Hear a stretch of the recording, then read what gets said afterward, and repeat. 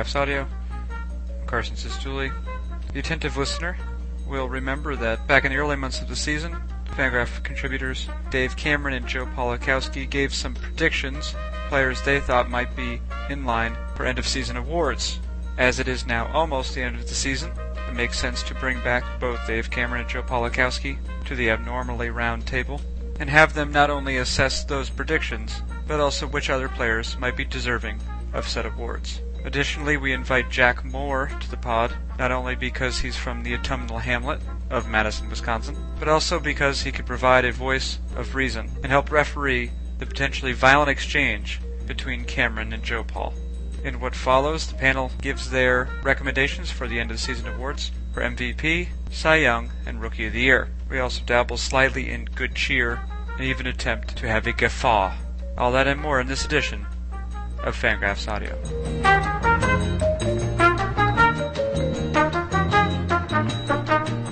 If I've done my job correctly, I've mentioned in the introduction that today's pod topic concerns end-of-the-season awards, end-of-the-year awards, and to whom they should be given, and perhaps in that same conversation, what criteria we ought to choose. Here, about the incredibly round and equally virtual table, we have joining us from the American South, Dave Cameron. Dave, you're there, right? I am here. Okay, that's our full-time employee. Additionally, we have joining us from Queens, New York, or somewhere in the giantest American city, Joe Polakowski. Ahoy, hoy. All right, that's very good. And then from the little hamlet that could, home of the Badgers, Jackie Moore from Madison, Wisconsin, where I also am. Hello, neighbor. Hey, how you doing? Jackie, you represent West Side, huh? Absolutely. Yeah, and the listeners will be delighted to know that I'm on the East Side. And you going to that game tomorrow, Jackie? Yeah, I am. Okay, good. Yeah, I am too. I'll probably be sitting in Section P because that's where the most sober students are sitting. Sure. All this is entirely relevant to the listenership, obviously. So like I mentioned, we're going to be talking about end-of-season awards. Some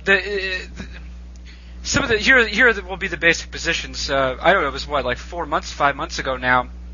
Dave Cameron, at the beginning of the season, you had thrown out a name, Josh Hamilton for MVP. I think you had thrown out James Shields for Cy Young. Joe Paul, you had said, I forget for MVP, but Miguel Cabrera. Don't forget that. Oh yeah, Miguel Cabrera. You said that, and so you guys were present essentially at closer to the beginning of the season. We were talking about possibilities for end of the season awards. Jackie, you weren't there for that conversation, but you will sort of act as the you'll use your physically imposing body to referee this to make sure that these other two guys don't get out of hand. And you'll add a sane voice to the conversation. Is that agreeable, Jackie? That's what I do. That's what you do, exactly. Okay, well, good. Well, let's get this conversation started then. Dave, because you're the boss of all of us, why don't we start with you first? And we'll start with MVP awards. And why don't you you can start AL, NL, however you want to go. Well, I think at this point, Josh Hamilton ran away with the award. He was just so much better than everybody else the first 5 months of the season. I think it's been interesting to watch as he's basically sat out the entire month of September since Texas has nothing to play for. They basically clinched the American League West, and there's no reason for Texas to keep playing him while he's a little bit hurting.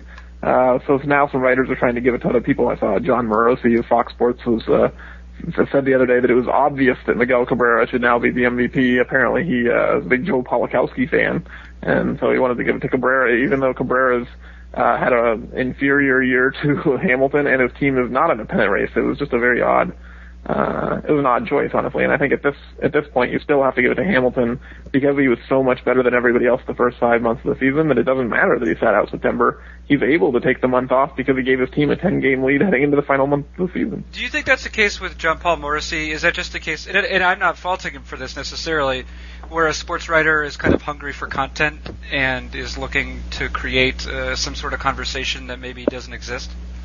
I don't know. I've met Morosi. He used to work in Seattle. I ran into him at the All-Star game. I talked to him. He doesn't strike me as the kind of guy who just says stuff to say stuff. I think he's a thoughtful guy most of the time, and his opinions are usually pretty well researched and backed up. I know he lives in Detroit, so he sees Miguel Cabrera quite a bit. I don't want to insinuate bias, but, when there's something to watching a guy every day who's that good, and then, making it hard to believe that anyone else could be better. So it could have just been a personal observation effect where he sees Cabrera as clearly the best player on the Tigers and feels that overwhelms the fact that Hamilton has been playing in Texas out of his eyesight. Now, I know that Hamilton has had some batted ball luck. Has Miguel Cabrera had batted ball luck to the same degree? Not to the same degree, no. Hamilton's batting average on balls in play is like 390, something ridiculously high. But at the same time, I think with hitters, we have to be careful about how much we call that luck. Some of it could just be hitting the ball really, really hard. And, it might not be something that's sustainable next year, but the fact that he lined the ball into the gaps and no fielder could catch has value to his team. And so, with hitters especially, I'm hesitant to use batting average and balls in play as any kind of marker about whether we should vote for a guy for MVP because, a line drive double is a line drive double and it's worth what it's worth regardless of whether he can do it again tomorrow. Okay, now Joe Paul, you said Miguel Cabrera to begin the season. Josh Hamilton is at the top of the WAR charts. He's probably the odds-on favorite. Do you see an argument for Cabrera or anyone else besides Josh Hamilton? The only other guy I can really see an argument for, and I don't see nearly enough arguments being made for it, is Adrian Beltre. And that guy has put together an amazing year for the Red Sox. And they're kind of in a bit closer contention than the Tigers. But if you wanted to go like the non-contender route, and you wanted to be the contrarian and not go with Hamilton because he's out for September, and you want to arbitrarily dock him for that, Beltre I think is the clear second choice. I don't think it's particularly close either. But you wouldn't go for Cabrera though, even based on what Morrissey says in your original predictions. No, I mean Cabrera's put together quite the offensive year at the plate, but we're going for the most valuable player, the player that has provided the most value to his team.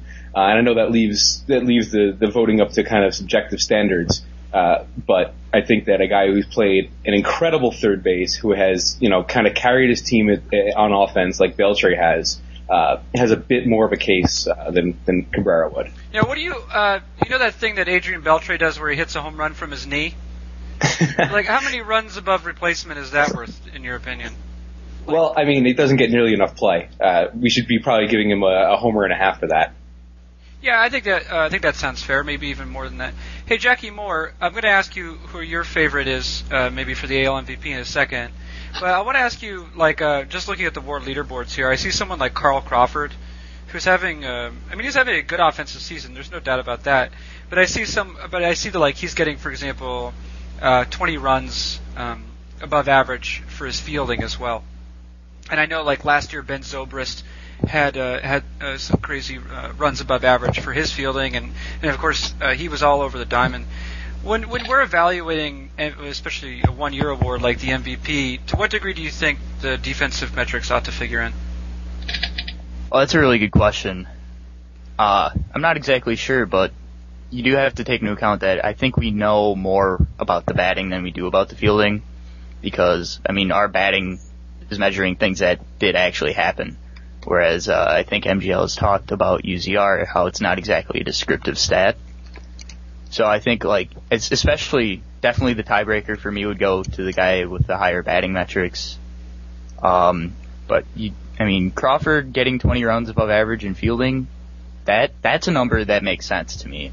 If you look at him play, he's all over the place. He's clearly the best left fielder in the league. So I think it depends on the guy too. Well, how did you feel about Zobrist last year? Is that someone to whom you would have given the MVP, or were his defensive runs just too high, maybe for you to evaluate it as something like that it had definitely happened? I think Mauer's season was too good to give Zobrist the MVP. Okay, and so what about this year? Who are you thinking AL MVP? It's got to be Hamilton. Okay. Jackie Moore said it. That's what Jack Moore just said. That's right. So it's definite. Okay, very good. If he's going to be the referee here, I guess it's got to be Hamilton then. Yeah, right. That's what I'm saying. Hamilton's offensive numbers are right in line with Cabrera's, and he plays a harder position, and he's better at it. That's it. That's it. Or it's official. Okay. Well, Joe Paul, let's start with you for the round two then. NL MVP. I'm looking at the WAR charts right now, but I'm curious as to what your opinion is. I mean, it pretty much, I think, has to come down to Votto or Zimmerman. And if you want they're pretty close in the WAR leaderboards. Zimmerman brings more of the value from defense, and Votto's obviously the superior offensive player. But I think, when you consider everything, and if you want to use a tiebreaker, the guy who's helping his team who's in the race, and considering the Reds' pretty improbable run this year, I'd cast a vote for Votto this year for MVP. Yeah, now to what degree? Obviously, probably there have been some MVPs who were unfairly elected because their teams happened to make it to the playoffs, and then other cases where certainly one or maybe more of those seasons that A-Rod had when he was with the Rangers, where he was pretty clearly the best player in the majors, or at least that's what my memory is telling me. And he received very little consideration because he was on a last-place team. To what degree does the narrative of a team playing well affect your willingness to give an MVP award to someone, to a player because he's on that team? It seems like more of a tiebreaker. It's more of a, this guy's good because of this, and this guy's good because of that, and it actually comes in the really, I think, big play with Votto versus Zimmerman, because Votto is the superior offensive player. Zimmerman plays a tougher position, and he plays it amazingly. So when you're looking at players who kind of bring different things, different skills to the table, and different ways to bring value to the team, when you have something like that, I think that's really the place where you can jump in and say, all right, well, if we're stuck between Votto and Zimmerman and we really can't come to a consensus on it, that would be an adequate tiebreaker, I think, the contention issue. Okay, Cameron, does that appeal to you too? I mean, for you, is it between Zimmerman and Votto, and that's it? I would actually, and this is obviously mostly a recent thing because of this crazy September, I would throw Troy Tulowitzki into the mix. I know his wins above replacement are a little bit lower than the other two, but I think there is something to the argument of consolidated value. I mean, his value is lower than those two because he spent a month on the disabled list. And, the point of wins above replacement is, wins over the guy who you had to have replace you. But there is something to the fact that most teams have a better than replacement level guy that they can plug in. So the Rockies' combination of Tulowitzki and Tulowitzki's replacements were probably better than just Tulowitzki's wins above replacement by himself. And so the fact that he's been a monster when he's been healthy, I think vaults him into the category, even though his quantity of playing time might not be at the same level. And if he keeps hitting like he has been in September, I'd be tempted to give him the award. Well, that's another thing that you frequently hear is the fact that September performance is intentionally or unintentionally weighted more heavily when considering the MVP award. Not even a month ago, the Rockies were 11 games out of first place. As of our recording, I don't know exactly what the number is, but I'm guessing it's within 3 or something. Is that something that you weight more heavily, is a September performance? Or do you think, just like with Josh Hamilton, well, he didn't need to have a great September performance because he helped his team get to first place so quickly early on?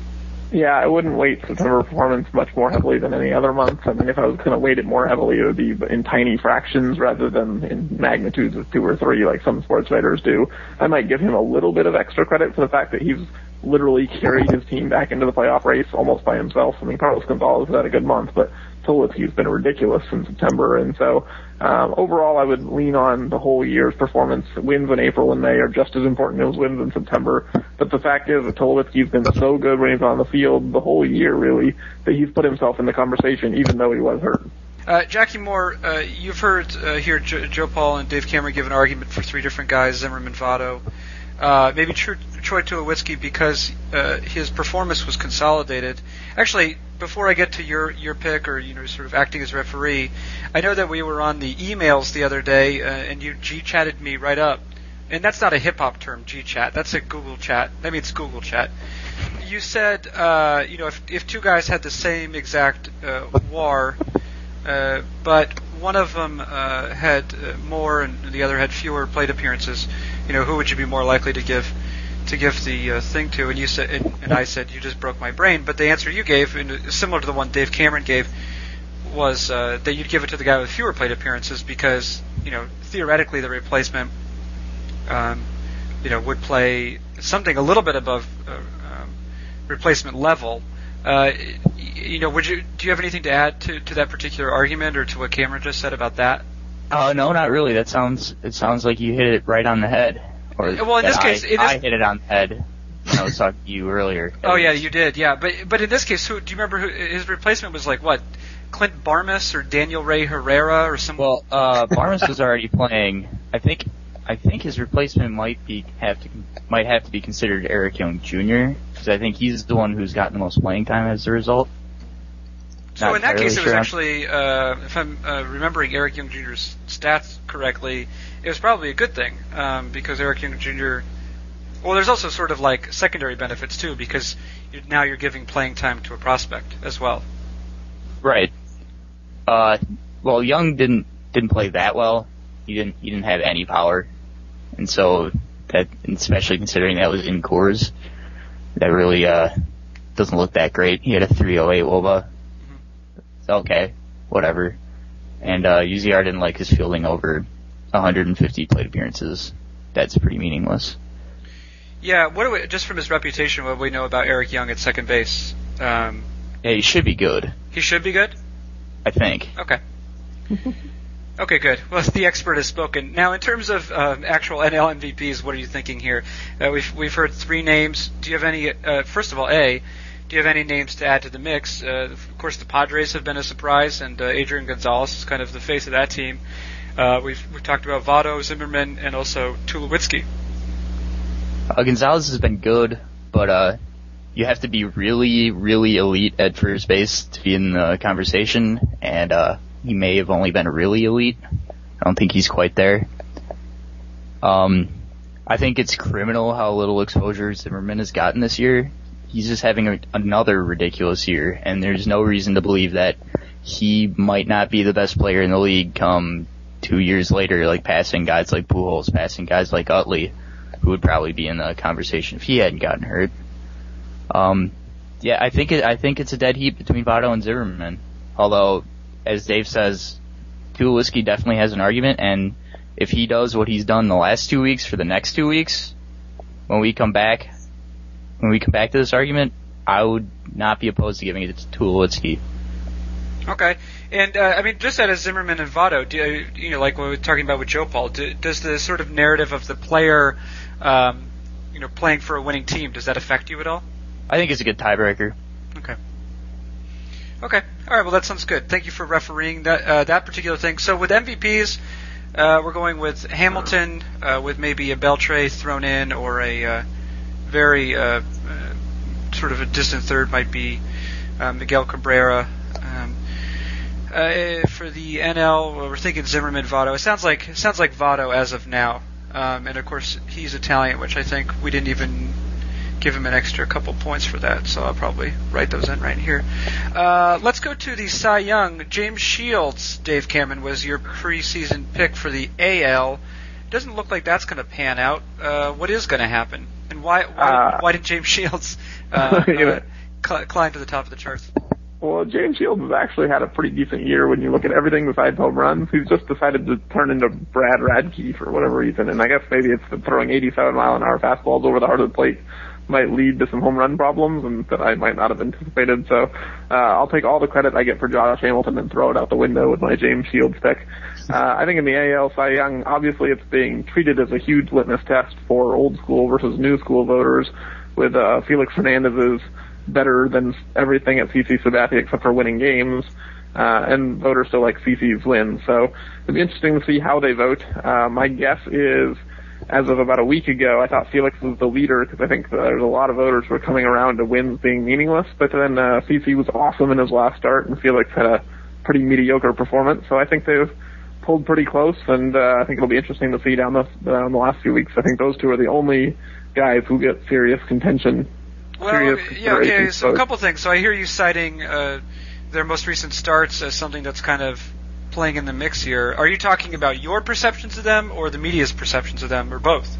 Both. Honestly, I don't think there's a huge difference between the two. I wouldn't lobby super hard for either one, honestly. I think that the differences between them are pretty small. I think Felix has been maybe a little bit better, but not so dramatically so that I think it will be unfair if Sabathia gets it. And I think the award probably will be decided down the stretch. Okay. Yeah, Joe Paul, you're obviously a Yankees fan. I don't know if that's going to affect you at all, but for you, is it between Felix and CeCe?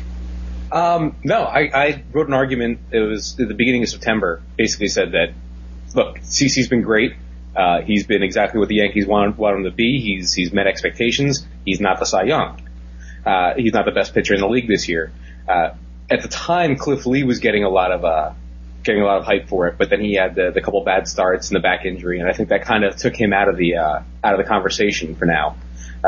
I'm surprised Dave didn't mention Francisco Liriano's case, because he's definitely getting no play from the media. He's got the highest WAR for AL pitchers. He's got the lowest FIP. He's got the lowest xFIP, and he's been the reason. He's been an enormous reason why the Twins are where they are right now. He's got a case for best. I picked John Lester, and I think he's in the top 5 as well. He's above, in my mind, he's above Sabathia in the voting. And I think a few bad starts and the Red Sox season in general is going to kind of kill his case with the media. Yeah. Now with Liriano is, of course, he's thrown fewer innings than both Felix Hernandez or CeCe Sabathia. Is it the same, or is it a different argument when you talk about replacements for starting pitchers? Against the Troy Tulowitzki situation where he missed a month. Is it the same situation? We can assume the replacement is not necessarily replacement level. It's tough to say in that case. A lot of times with Liriano, it was kind of limiting the length of his starts rather than skipping his starts.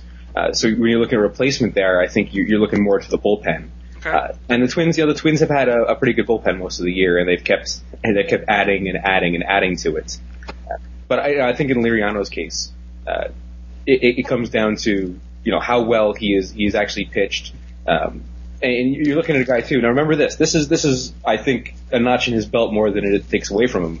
He has a 342 BABIP. Mm-hmm. That's a pretty insanely high number, and yet he's still pulled down pretty insane numbers. Even if you take away the fielding independent, I mean, he's got 9.5 strikeouts per 9.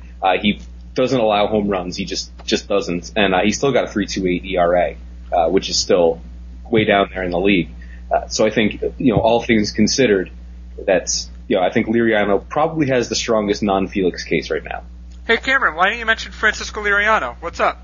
Yeah, so I think the Liriano thing's interesting in that obviously we are big proponents of FIP and fielding independent metrics in general, and only crediting pitchers for what they're under control over. But I wrote an article about this, a month or so ago, about it being unrealistic for us to believe that 100% of Liriano's batting average on balls in play this year is his fielder's fault or just bad luck. It's likely that some of that is Liriano's fault. Now, we can argue over what portion of the 342 BABIP we want to hold against him, but it can't be 0. I mean, maybe it's 10, maybe it's 80. I don't know. It's somewhere in between those two numbers. But at some point we have to say that Liriano gave up some hits that were probably because of bad location. Whether it's predictive or not is a totally different argument than whether it has value to the team. And so when you look at the hits that Liriano's given up, I think some of them, not the entirety of his BABIP, but I think some of it has to be held against him and say that in terms of pitching better in 2010, he did give up more hits than we would have expected based on a guy with his stuff, and so to me that knocks him down a few pegs. All right, Jackie Moore, will you just step in here and provide some reason? Yeah, sure.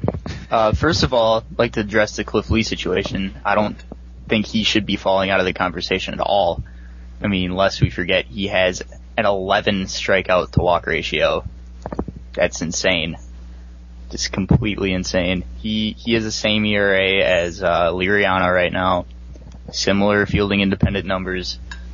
And his season is pretty historic. I still think he should be in the conversation, especially if he throws together 2 or 3 more good starts. His last start, 8 innings, 1 earned. It was a little un-Lee in that he did walk 3 batters, but still a good start. Liriano has definitely been fantastic.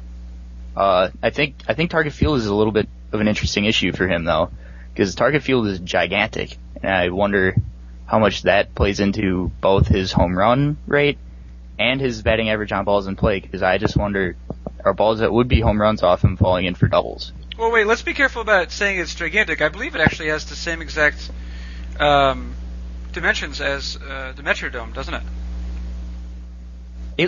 Well, I think it's playing bigger from what I've seen so far this year. Weather related? Can anyone just jump Possibly. in? Does Cameron or Polakowski, do you know? Yeah, I don't know about the dimensions. I do know that it's killing home runs. It's suppressing home runs about 20%, but offense as a whole is actually up a little bit, mainly because the Twins are having no problems hitting there. I think in large part that's due to the fact they have a bunch of ground ball hitters, so the dimensions don't really matter. So I think when you look at like the park factor for target field, it's a little bit misleading because it doesn't hurt the Twins hitters, but it kills opponents' hitters' abilities to hit home runs. Okay. All right, go ahead, Jackie. Obviously, I think Felix has had a better, if you filter out the context, I think Felix has had a better year than CeCe. I think that's pretty clear just looking at their numbers. And I would not want to see CeCe win the Cy Young. He just hasn't had that kind of year. Okay. There it is. That's AL Cy Young, now NL Cy Young. Joe Paul, you started off. I mean, Roy Halladay, I don't, we can argue about it as much as we want. We don't have the vote. And I know that's kind of a cop-out argument, but I don't see any way Roy Halladay doesn't win the award. Okay, just because he's Roy Halladay? That definitely helps his case. He's had an excellent year. He's got the fancy win stat. He doesn't walk guys. He's got a good strikeout rate. He's got good fielding independent numbers. He's got good, his ERA is among the lowest in the league. He's gritty too, isn't he gritty? Yeah, he's got that grit beard, man. You cannot argue with the grit beard. Yeah, once you get that grit into your beard, that's pretty good. Cameron, you see is that grit in the beard helping you go Roy Halladay's way as well?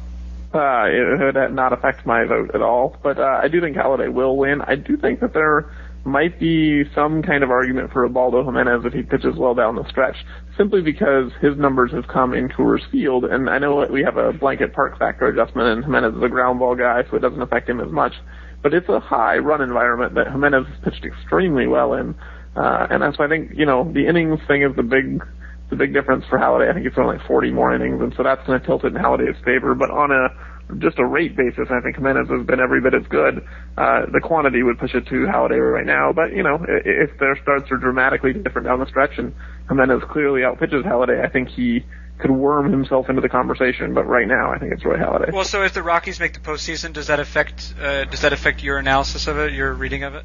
Not really. I think the Rockies will make the postseason based on whether they hit or not, and I don't think that has anything to do with Jimenez unless he personally hits like 6 or 7 home runs. Do you see him hitting 6 or 7 home runs himself? It's unlikely. Okay. All right. Jackie Moore, once again providing reason to this argument and giving us conclusive decision. Well, Roy Halladay probably gonna get it and probably gonna deserve it. But a name that I'm pretty shocked didn't come up is Josh Johnson of the Marlins. I know he's done for the year now, but if he was making 3 more starts, I think I would put him as the front runner for my personal Cy Young vote because he has the best numbers, I think. He's 40 innings fewer than Halladay, and that's really the only thing that he's missing. He's striking out over a batter per inning. He's walking less than 2.5 per 9. He's not giving up home runs. He's got a 2.3 ERA. Just everything is fantastic. Hey, Jackie, have you ever considered getting your head out of the spreadsheet and watch the games? I would love to watch Josh Johnson. He's great. Oh yeah, he is great. Now wait, I didn't hear anyone talk about Matt Latos. I'd just like to get everyone's opinion briefly. Joe Paul, Matt Latos, he's pitching on a Padres team that still has above a 50% chance of making the playoffs. No one expected that at the beginning of the season, and he's easily been the best pitcher on the team. Oh yeah, and he's done a great job, even in Coors Field, which is is definitely helping him out a bit. But he's still striking out a ton of guys. Petco, he limits. You mean Petco, of course, yeah. What did I say? Coors, that's fine. That's the opposite, though. Wow, yeah, yeah, Petco, that's it. That's the ticket. He's striking out a ton of guys. He's got all the fielding independent numbers, which kind of mitigates the Petco Park factor. He and Halladay share a nice little common trait. They both strand runners at a pretty crazy rate. They're right at the top of the league at over 82% of batters, almost 83%. They're leaving on base. I'm not sure, and this is kind of going back to what Dave said about the luck issue. It's not necessarily luck. It's not necessarily repeatable either. But it's definitely a skill that when you do let guys on base, that you bear down and leave them there. So that's Latos. I don't know. Vin Scully told me it was Latos, so I'm going to go with that. In like a personal conversation, Vince Scully talked to you? Oh yeah, through the TV, but that's good. I think I have a similar relationship with him. Dave Cameron, Matt Latos, not a consideration for you? No, and it is Latos, by the way. But no, I think like Latos, and I would even throw Josh Johnson in there. I just don't see anything that you can do to make up the innings total that at the end of the year, they're going to have this huge gap of quantity behind Halladay and even Jimenez, and their performance on a rate basis is not going to be any better. So I don't think you can look at those guys and be like, oh yeah, they should get votes over a guy who threw, 60, 70, 80 innings more and was similarly effective in those extra innings. I mean, that's almost a half season of baseball at that point. And so, I think Latos and Johnson have had really good years, but given that Halladay is pitching as well and Jimenez is pitching almost as well, and they're both still pitching and have thrown significantly more innings, I don't think either of those guys deserve votes. Now, for you, does the innings, again, like going back to the Tulowitzki thing, where consolidating your value, does it work a little bit differently for pitchers? And does that affect your opinion of Liriano as well? Pitchers are a little bit of a different thing because, in Tulowitzki's case where he was on a disabled list, they were able to just shift Barmes over from second to short and kind of realign some things. With a pitcher, it's a little bit different because the guys who are throwing more innings are taking innings away from probably the worst relievers on the team. When you pitch 8 innings instead of 6, you're skipping over that soft spot of most teams' bullpen where they're going to some, middle relief guy who probably doesn't have an out pitch or, is not going to be one of those elite relievers, and you're handing over leads to your relief ace and giving your team a much higher chance of winning the game. So but what about in the case of Latos, for example? I think the Padres bullpen as a whole is like 3 standard deviations above the mean for other bullpens per xFIP. I mean, they have a situation where they could just bring up like Ryan Webb or Ernesto Frieri, and all of a sudden these guys are the best relief pitchers in the major leagues. I mean, is that something that's informed the coaching staff's opinion? Do you think in taking Latos out because they know they can hand it over to an excellent bullpen? I mean, it's probably part of it, and, they're also trying to limit his innings because he's a young kid, but at the same time, I think we have to look at that and say, okay, the fact that he's been able to come out after 6 innings and not had to go through the lineup the third time is probably one of the reasons his rate stats are better. He hasn't had to throw 110, 120 pitches. He hasn't had to pitch tired. He hasn't had to face a string of left-handers in a close game in the 8th inning because he's got Brad Lidge behind him. He's been comforted a little bit by having these really good relievers behind him, and I think he gets docked for that because his context has been easier to pitch in than a guy like Halladay or Jimenez. Okay, before we enter our third hour on the pod here, let's I want to get to the rookies quickly. I'm interested from each of you guys, all 3 of you, maybe just your top picks, your top pick both for the AL and then the NL, and then we'll kill this pod dead. So let's start with Dave Cameron. Your rookies of the year. I think Austin Jackson will win it in the American League and Jason Hayward will win it in the National League. I'd be tempted to vote for John Jaso in the American League. I think he's a little under-heralded as a .390 on-base percentage catcher who's hitting leadoff, which is hilarious for a catcher in a pennant race, especially a rookie catcher. He had a really good year and filled a pretty big hole for a Rays team that is among the best in baseball. So I'd be tempted to give it to Jaso over Austin Jackson. In the National League, I think you have to give it to Jason Hayward. Buster Posey's had a nice year, but he has not had a Jason Hayward year. And the way he's finishing the year, he has gotten on base more times than he's made outs over the last month. Has just been ridiculous. Yeah, that's actually kind of a ridiculous thing. Bonzian there in terms of on-base percentage. Joe Paul, for you, your rookies of the year, is it Jason Hayward in the NL? Yeah, I don't see any reason to pick anyone else. Okay, and then AL, where are you going? I'll pick Jackson because he does. I mean, he's got way better numbers than other rookies do in the AL. I do appreciate the Jaso case, and I've seen a bunch this year. I usually watch with my MLB TV package the Red Sox a lot, but it's been all Rays this year. But I will note one thing with Jackson. Jackson has a 413 BABIP right now, and there's a good chance he'll finish the season with a BABIP above 400. That would be the first time that happened since 2002 or 3, I believe. Jose Hernandez did it that year, and he was perhaps Jackson's best comparable player too, which does not bode well for Jackson. No, that's damning. Not even with praise; it's faint insult. Damning it's a sort of damning, is what it is, precisely. And Jackie Moore, I know with Austin Jackson, you actually treated him with your 4 factors in an article of, last month or two here. Is he still the rookie of the year in the AL, even though he's got that inflated batting average in ball and play? Well, the question really is who else, and I do think Jaso has a decent case, but I mean, as you talked about with the MVP, if you're not going to dock guys for BABIPs there, you're probably not going to dock them for BABIPs in the Rookie of the Year case either. And with that line, he's been quite good because, I mean, not only is he getting a lot of hits, he's played a really, really good defensive center field. Okay, so is he your pick for the AL then? Yep, and then Jason Hayward for the NL. Posey had a case for a while, and then Hayward went bananas the last month. Okay, Dave Cameron, you considered maybe briefly Carlos Santana. Is that true?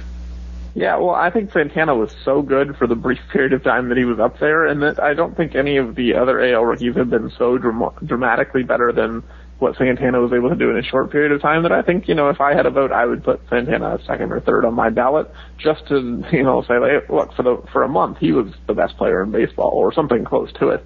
The fact that he got hurt obviously ruined his candidacy, but he was really good when he was on the field. Yeah, he was quite good. Okay, well, good.